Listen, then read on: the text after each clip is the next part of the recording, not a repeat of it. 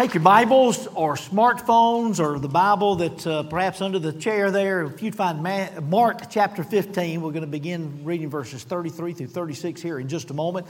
Continuing our series. Now, if you're here for the first time, this is a fourth in a 7-service series that we've got, but have no fear. Hopefully that all of it is a lesson unto itself, but as we look at the 7 words of Jesus from the cross. But we appreciate you being here today. We're glad that you're here as well. Listen, let me just take a moment of opportunity to say we're glad to have Gus, Malcolm, and his wife Emily are sitting right over here. We'll let you just wave or something, let them know where you are.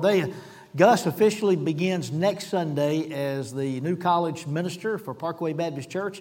We appreciate him being here, and he's so eager. He's come the Sunday before he starts. He's here not even getting paid. Listen, that's impressive, and appreciate him being here. Although Bobby Jones is on vacation, and he's here today.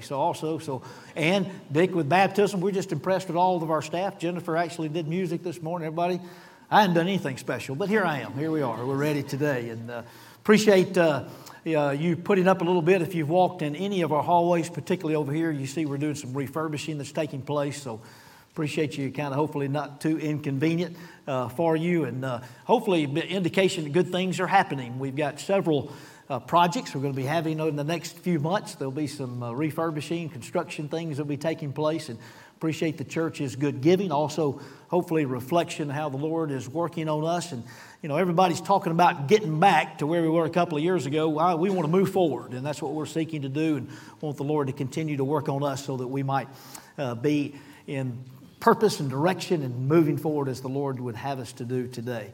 Well, this morning we are in Mark chapter 15, and we'll be reading verses 33 through 36 as we continue this series that we're working on today. And this series is 7 words from the cross, 7 worship services. We're concluding on Good Friday, and hopefully a time and a good place for you to be able to not only want to be here, but it's a good time to invite people, and especially with Easter and Resurrection Sunday, more people will respond, want to be back in the Lord's house, so you want to come and be a part as well. Mark chapter 15, verse 33, this now is the word of God. And when the 6th hour had come, there was darkness over the whole land until the 9th hour. And at the 9th hour, Jesus cried with a loud voice, Eloi, Eloi, lama sabachthani, which means, my God, why have you forsaken me? Some of the bystanders hearing it said, behold, he is calling Elijah. And someone read and filled a sponge with sour wine, put it on a reed, and gave it to him to drink, saying, wait, let us see whether Elijah will come to take him down. Now may the Lord bless the reading of His holy word. Notice that verse 37 there. It says, and Jesus uttered a loud cry and breathed his last. Now we know the details of what took place on the cross because of all 4 Gospels. And so this is the 4th word from the cross. And so between verse 36 and verse 37, I believe that Jesus spoke 3 more words from the cross that we'll be talking about in the weeks to come as well. I read an article recently about a elderly woman who lived in South Florida, and her house had been hit by a hurricane, like a lot of people's had, and it wasn't totally gone, but been devastated pretty good. And so insurance gave her money in order to be able to finish the house, but contractors got busy on it, but the money ran out before the contractors got finished. So when the money ran out, the contractors ran out as well. And so she's been living in this house with no electricity, unfinished house. And but what really caught my attention about this particular story is that the hurricane that she endured was not Irma, it was not Katrina, it was not Opal, was not Ivan. Some of you won't even remember that it was Hurricane Andrew that hit the house in 1992, and she had been living in this unfinished house with no electricity for years and years. And all she had one lamp that she would burn, one lantern, and some kind of burner that she had in order to be able to get by. But nobody noticed. None of her neighbors noticed that it was. But through a tip, the mayor of Miami-Dade County got involved. It took only a few hours and less than a day until they turned the lights on. Electricity had been turned back on. CBS News says Narita plans to let the water get really, really hot. And the first time in many, many years, she's going to take a long bubble bath. And she said this, said, it's hard to describe. Having the lights and the electricities to switch on, it's overwhelming. Now, what Jesus did for us on the cross is so that we might not have to be alone or live in darkness or in despair any longer. He suffered on our behalf so that we might not have to endure despair. There are people who have gone through some dark times, some physically dark times, some spiritually, and they've just stayed right there living in darkness. But Jesus offers hope. He endured the darkness, despair, and the despair on our behalf so that we would not have to. Now, here we're in the Gospel of Mark, and Mark, maybe more so than the other Gospels, he's a little bit of a timekeeper for us. So if you got your Bibles open, you might notice in verse 1, it talks about when at daylight or when daybreak, when it began, since the first hour of the day would have been 6 o'clock in the morning. So at 6 o'clock in the morning when he was brought before Pilate for one of his trials. Third hour, verse 25 says, or 9 a.m., he was led to Golgotha and placed on the cross. Verse 33, we read a moment ago, it was high noon when there was darkness came over the whole land. And then it was dark until 3 p.m. So for 3 hours, from noon until 3, there was darkness over the whole land. Jesus remained silent. Now we're talking about Jesus' words from the cross. He was on the cross for 6 hours, from 9 to 12. He said the first 3 words from the cross. And then toward the very end of the time in which he was on the cross before he breathed his last, he said these last four words, fourth word that we're talking about. And each gospel writer wrote to a slightly different group. Mark was likely writing perhaps to Jews who lived abroad, maybe particularly who lived in Rome, maybe who were not there, but they had heard rumors about, and they wanted to know the truth. And so Mark writes in order to be able to set the record straight. Maybe as he writes the times, and is particular in that, he's writing so that they might understand the authenticity of this event. Now, we're continuing to use this series, 7 words and 7 services, so that we might prepare. So it's a day of preparation. Now, not just for what's off, but preparation for today. We are preparing for Resurrection Sunday. We're preparing to fight the good fight if we're going to move forward. We're going to fight the good fight, as Paul talked about, exemplified in how to do that in Jesus, and prepare for victory. Victory that's already been assured because of what Jesus Christ has offered for us. So you're encouraged to come anticipating, even now, the words of Jesus and a word from the Lord, and also good time to be able to invite others as well. 7th and final word will be on that Good Friday on April the 15th. Encourage you to come be a part of that. We'll be partaking of the Lord's Supper, part of our celebration week. This morning we read and focus on the darkness at noon and this fourth word from the cross. Eloi, Eloi, lama sabachthani. My God, why have you forsaken me? We're going to ask some basic questions here about this, like, what did Jesus mean by these words on the cross? Well, of course it's a question if we're going to talk about that. But we say it like that because it seems out of character for Jesus on this fourth word. Now consider the very first word, Father, forgive them for they know not what they do. After all, Jesus is in the forgiving business, and he's praying that those and us, that we all might be forgiven. And then we find Jesus on the cross with the thief next to him on the cross and said, today you'll be with me in paradise. Well, he's in the heaven-giving business, so he's witnessing, being a living witness and bringing people to heaven with him. That seems in character. Last week we talked about when Jesus saw his mother, and he said, woman, behold thy son, speaking of John. He's taking care of his mother, and we saw love, caring for others. Well, that seems in character. But here we have this particular saying of Jesus, and it seems a little bit out of character. Now consider when Jesus was born that there was a great light. There was the star that shone, great light around the shepherds that were near Bethlehem, and it signified the birth of the Savior. But here we have an extraordinary darkness that signified his death. Now, darkness we find in the Scripture is often a symbol of judgment. Isaiah 31:10, I don't think it's in your notes, but it speaks about a day of judgment. It says, the stars of heaven and their constellations will not shine their light, the prophet says. The rising sun will be darkened and the moon will not give its light. Now, the particular phenomenon that took place has been described as anything from a solar eclipse to dust cloud to maybe just really dark clouds, but it was none of these. It was a supernatural phenomenon that took place. It was an unexplainable phenomenon triggered by the hand of God. Symbolic of the sadness of the event that Jesus had to take all of our sins upon himself. Also reminding us that creation, all of creation, obeys God. Well, except us. I mean, we're the ones who have the choice so that we might be able to have a real relationship, but there's a lesson there in unto itself. The extent of the darkness has been debated. We read a moment ago, it says, over all of the land. Well, was it over just Palestine? Was it over the whole earth?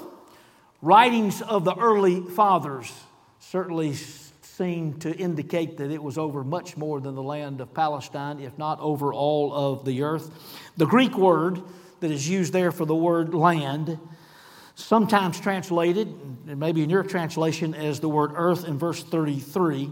If it were written in English letters, it would be written by two letters, G and E.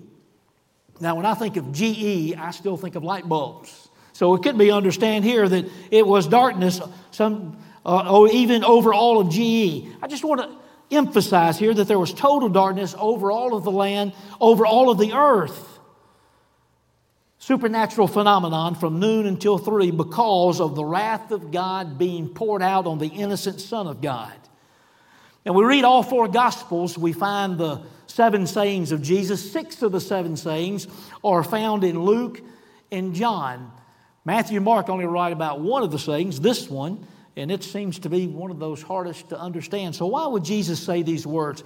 There are a couple of common understandings or interpretations about these words of Jesus from the cross. And the first one, probably that's most accepted, and you can follow along in your notes, that Jesus was totally abandoned on the cross, even by the Heavenly Father. Now, this is a widely accepted interpretation. God the Father could not be with the Son when He suffered the sins of the world. Meaning that God cannot look and could not look on sin. Now, as I read that and understand to look at all the Bible, a couple of questions that I have. Keep in mind that this word from Jesus may not have a simple meaning, may be some mysteries even involved. But unlike the third word from the cross, when Jesus cared for His mother, we know that these words spoke of love and compassion. We should show the same for others. We may not be able to oversimplify this fourth word of Jesus by saying God could not be with Jesus or look on sin. For one thing, I'll admit to you, because we all have, if we're believers in the Lord, that, well, I'm a sinner. And Jesus, the Lord, looked upon my sin. Now, I understand that now that I'm a regenerated believer, I've been redeemed, I'm covered by the blood of Jesus. But we find throughout the Bible that, and throughout history, God has chosen to deal with sinners, and many of those who've never repented. Also, just keeping these things in mind, they're a little bit bigger, at least than my mind can comprehend. Jesus said He and the Father are one. And at the Last Supper, the night before Jesus was crucified, Jesus said these words in John 16:32. But a time is coming, the hour is coming, indeed it has come, when you will be scattered, each to his own home, and you will leave me alone. Yet I am not alone, for the Father is with me. Jesus also never stopped being God. Well, did the Heavenly Father leave Jesus? There's a verse in Habakkuk that says, your eyes are too pure to look on evil. You cannot tolerate wrong, talking about God. It is not that God cannot look on sin. He is omniscient. He knows all things. But it is that God cannot overlook sin. And while we see this passage, He sees evil, must do something about it, we understand that's what's happening here. There is no other place in the Bible to where it explicitly says the Father could not be with the Son or He forsook the Son. We may picture darkness as God's back turning on the cross. But there's an Old Testament picture. Many of us know this Old Testament picture of Abraham when he was asked to sacrifice his son Isaac on the altar. And he's ready to sacrifice his son at God's request, but God stops him at the last minute and provides another sacrifice. In truth, Jesus is the other sacrifice. He's the only perfect sacrifice. Now, that's the more likely picture. That's the biblical picture. The Father laying the death blow or judgment on Jesus with His own hand. For the Bible says God laid the iniquity of all people in the world on Jesus. Now, I'm not saying that's a prettier picture. In fact, we look at the cross, it's a pretty messy spectacle, but it's biblical. So which is the tougher picture, the Father abandoning the Son or the Father administrating His wrath and judgment on the Son? Can I blow your mind just a little bit more? God felt His own wrath. God the Father also watched His wrath being poured out on His own Son. Now, it's one thing as a parent to endure some suffering or go through some tough times, but how much tougher it is to watch your own child go through agony. And our Lord did both. Now, the timing is significant. This is the 9th hour today, 3 o'clock in the afternoon. It's the time for the evening or the afternoon sacrifice in the Jewish faith. And Jesus has been on the cross for 6 hours. And this is the first time that He cries out for Himself. I mean, when they arrested Him and all the disciples fled, He said not a word. He was spat upon, nothing was said. When He was whipped with a cat of 9 tails, beaten, and a crown of thorns was placed upon His head, He did not cry out. When He was nailed to the cross, there was no complaint. But when He realizes and He fails divine judgment, He cries out unto the Father. Consider for just a moment the sins of the world were placed on Jesus. We often talk about the physical pain that Jesus endured. In fact, preachers talk more about the physical pain that Jesus endured, even more so than the Bible, because the Bible enhances the fact that He took on all the sins of the world on Himself in one heap. Think of all the murder and the idolatry and the dishonesty and the covetousness and the jealousy and the hatred and the anger and the strife and the envy and the gossip and the backbiting, all put on one without spot or blemish. Jesus felt the result of judgment of all sin for the whole world. And He cries out in despair. And what does He use to cry out in despair? He uses the first sentence of a psalm, Psalm 22. A second common understanding of Jesus' words. Jesus was simply quoting Scripture for encouragement and as an example. So, what did Jesus mean? Did Jesus feel alone and dejected? No doubt.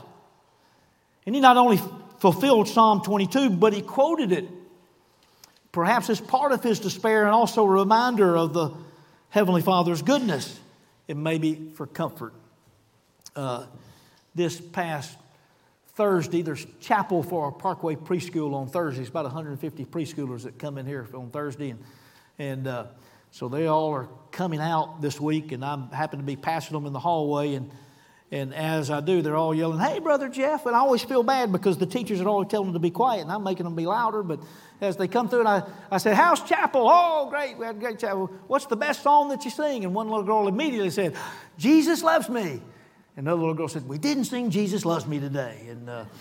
But it's still a good song. And they all know the song. We all know the song. Jesus loves me, this I know, for the Bible tells me so. In fact, all you have to really say is the beginning, the first line of it, and we all know the rest of it. Psalm 22, what is it? It's a song. In fact, it's a song that they all would know. All the Jewish people would know. They would sing it. And they would know it as well as we know Psalm 23 or as well as we know Jesus Loved Me. And if you said the first line, and Jesus did, it invokes the entire messianic psalm because it's about Jesus. Let's take a look at it. You don't have to go to it. I think we're going to put it on the screen. Psalm 22 verses 1 and 2 says, my God, why have you forsaken me?" This is what Jesus said. "Why are you so far from saving me from the words of my groaning? Oh my God, I cry by day, but you do not answer, and by night, but I find no rest." Beginning of that psalm. If you've been reading in our 100 Psalms, or if you've read it before, you discovered lots of the Psalms begin in a little bit of distress. And then as you read most of these Psalms, they then begin to how that distress is to turn into trust in the Lord. And that's what's happening in this Psalm 22. Verses 3 through 5 says this. It says, it's about Jesus, but it said, "Yet you are holy and thrown on the praises in Israel. And you, our fathers, trusted. They trusted, and you delivered them. To you they cried and were rescued. And you they trusted, and you were not put to shame." He's reminded as Jesus quoted at least the first part of this psalm. Some have said that those who are listening could only hear the first line, and then perhaps he quoted the whole thing. But he's reminded that others have trusted in God and that He is holy. Skip down verses 16 through 18 says this: "For dogs encompass me, and a company of evildoers encircles me." Did I mention this is a messianic psalm? It's about Jesus. "They've pierced my hands and feet. I can count all my bones. They stare and gloat over me. They divide my garments among them, and for my clothing they cast lots." It's a psalm by David, written 1,000 years before Jesus was born in Bethlehem. And yet it attributes the facts of what happened on the cross and the events. Verses 19 and verse 24 says, "But you, O Lord, be not far off, O my strength, come quickly to help me.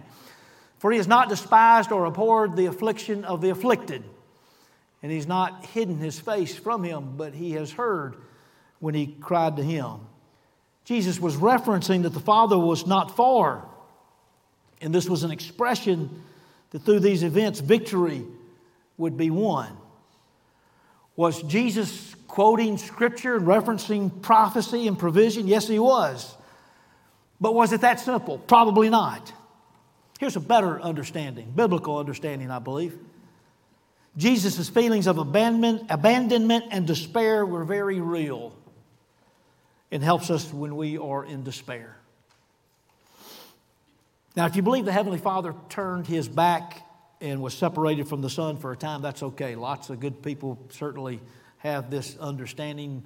Some of the great ones like Martin Luther and John Calvin seem to indicate the same, and so we don't dismiss this notion.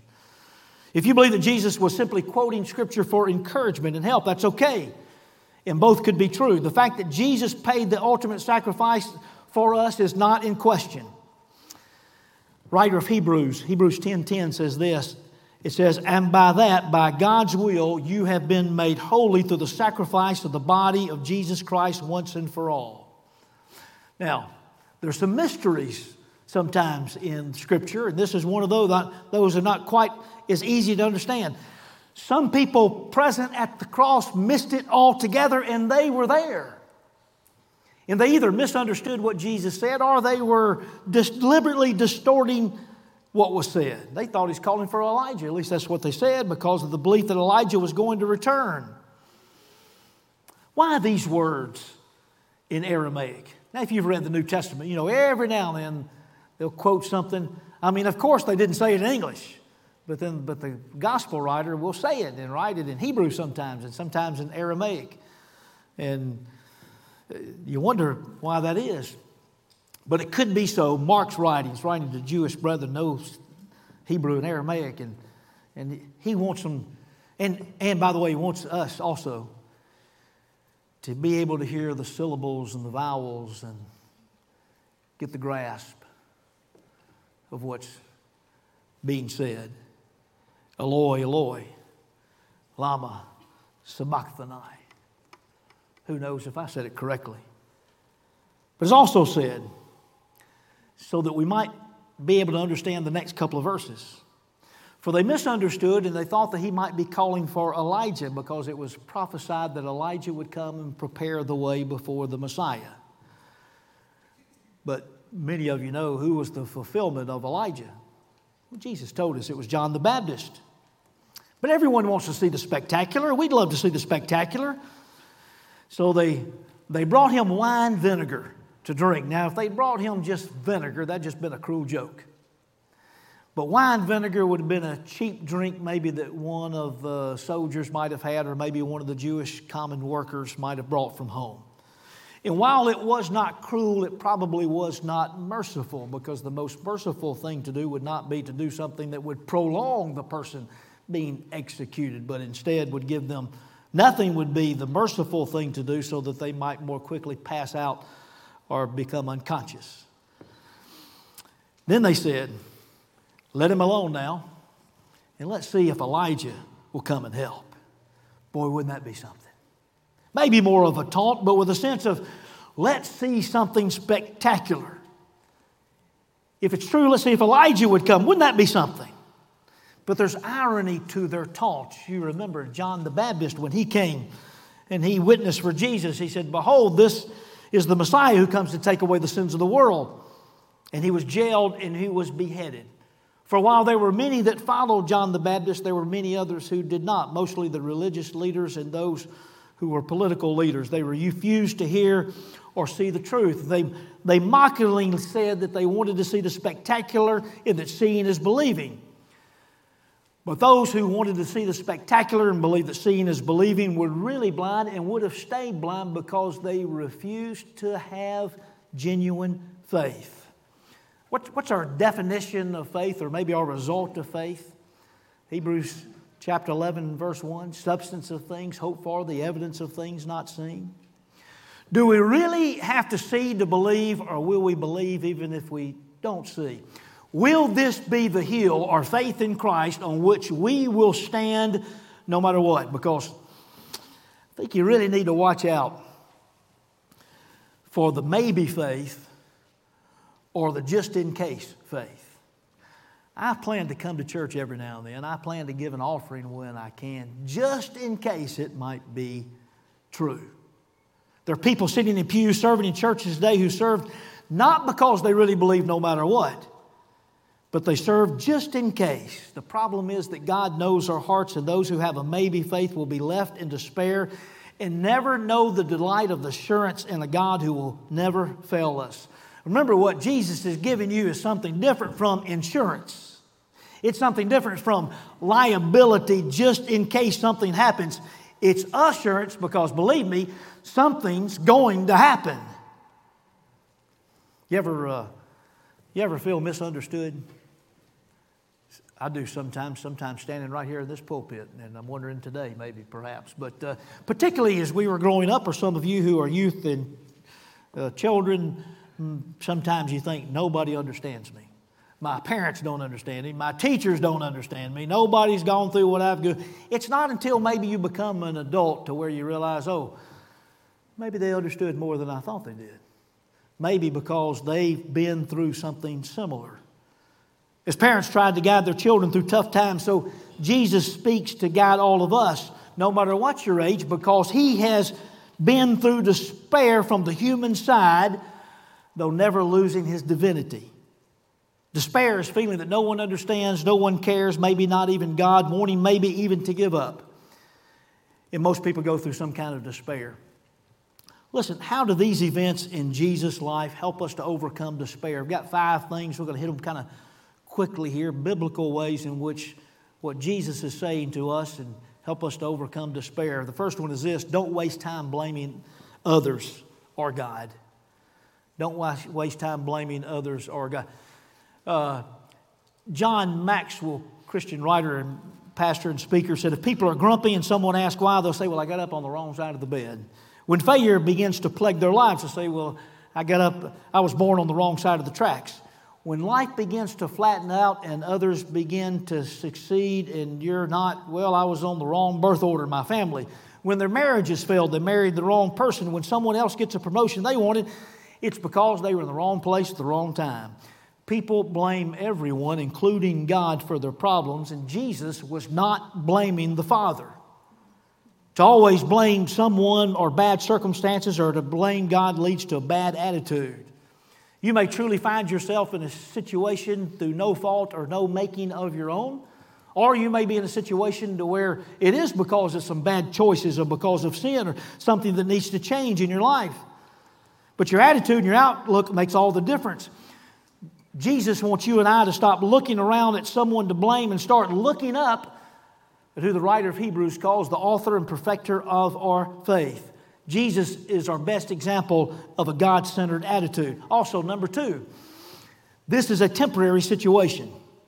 Whatever we're going through now is temporary. It will not last. Some of you have been reading through the Psalms and our 100 Days of Psalms and Proverbs. So we might remember that you might have come across this verse where it says, weeping may endure for a night, but joy comes in the morning. Or to where the psalmist wrote, O my soul, why be so gloomy and discouraged? Trust in God, I shall again praise Him for His wondrous help. He will make me smile again, for He is my God.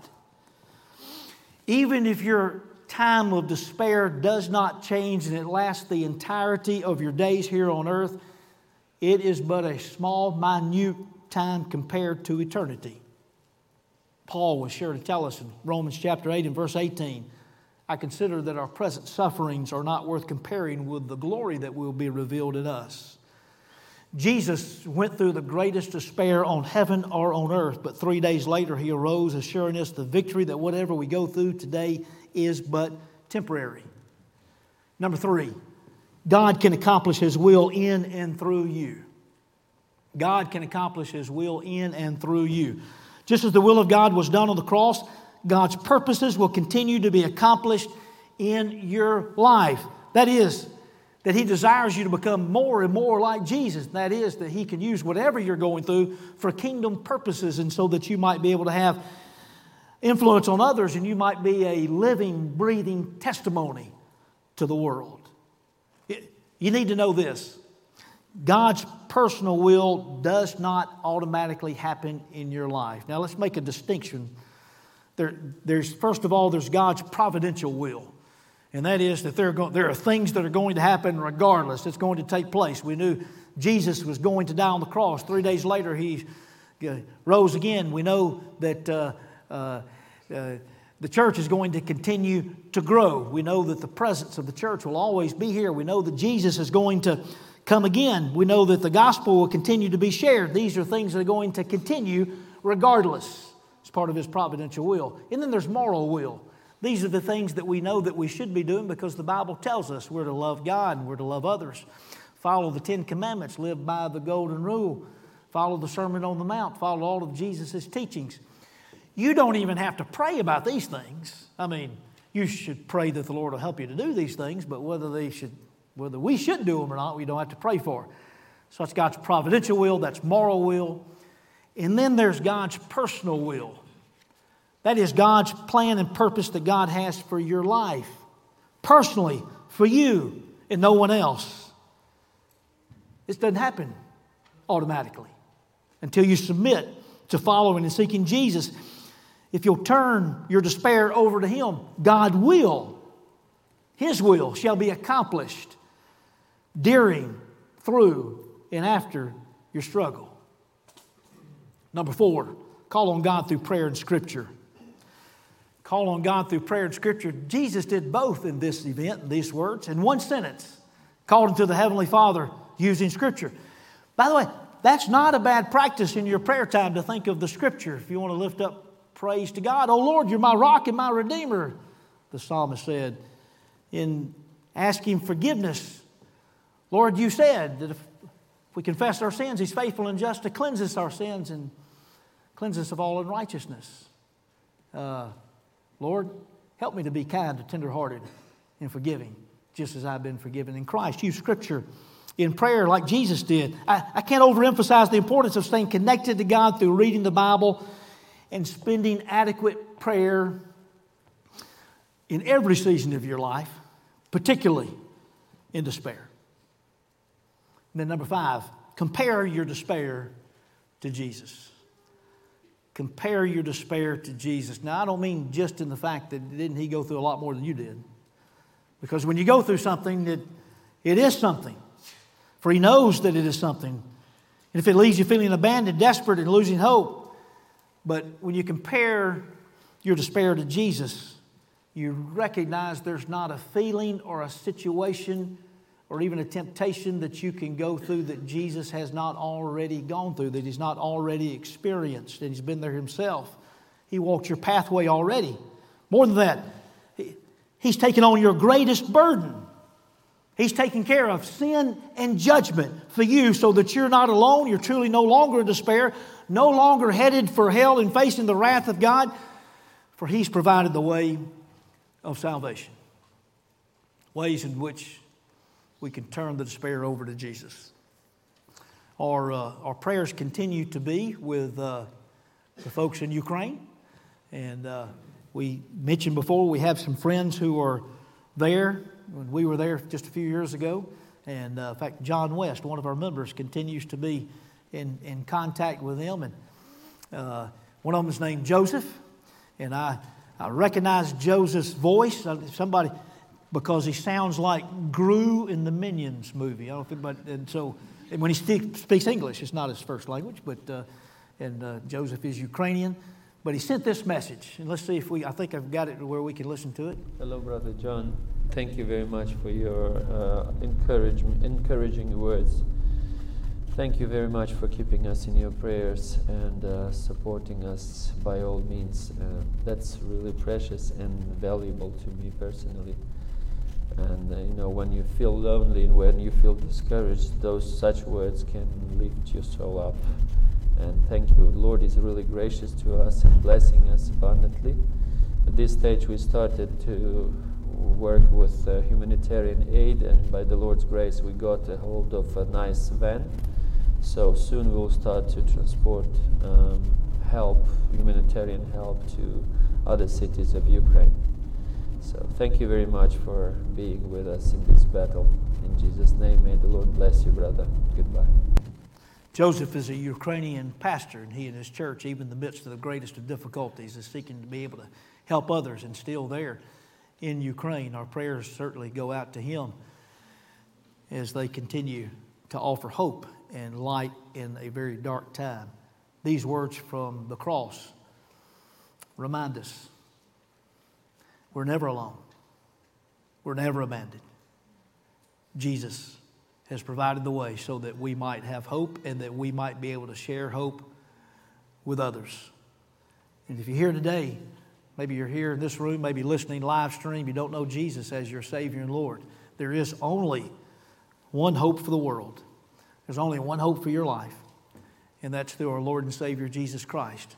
You may happen to be listening today and think, well, you had no idea that you're going to be challenged today to give your heart and life to Jesus. But I want to encourage you today that if you don't know Christ as your Savior and Lord, that today's the day of salvation. You can ask Christ to forgive you of your sins right now. You can ask Jesus to be the Savior and Lord of your life. Because of what we read on the cross, we can know, because of what Jesus endured, we can have life eternal, and life with hope and abundancy because of who Christ is. Let's bow together in prayer. Gracious Heavenly Father, we know of your presence in this place. We know that it is evident because we have lifted up praise to your name. We've observed baptism and the example of one being saved. We read your word. You've heard our prayers. And now, Father, may you deal with our hearts. The things that we need to do, Father, that would cause you to love us unconditionally. Father, we could not do anything we know that we do not deserve. But Father, we thank you for loving us, and thank you for what Jesus did for us on the cross, as we were reminded once again. And now prepare our hearts to celebrate every day the resurrection of our Lord and Savior Jesus Christ. Prepare our hearts to leave this place and be ready to fight the good fight with love and forgiveness and kindness. Father, help us to walk the victory that you've already won for us and you've already assured. May that truly be the case as we leave this place today. But now, Father, if there's one that needs to give their heart and life to you, if we as believers, Father, need to draw close to you, may this be the time in which we do that as we continue to come to the altar. We thank you for your presence here with us. It's in Jesus' name we lift these prayers. Amen.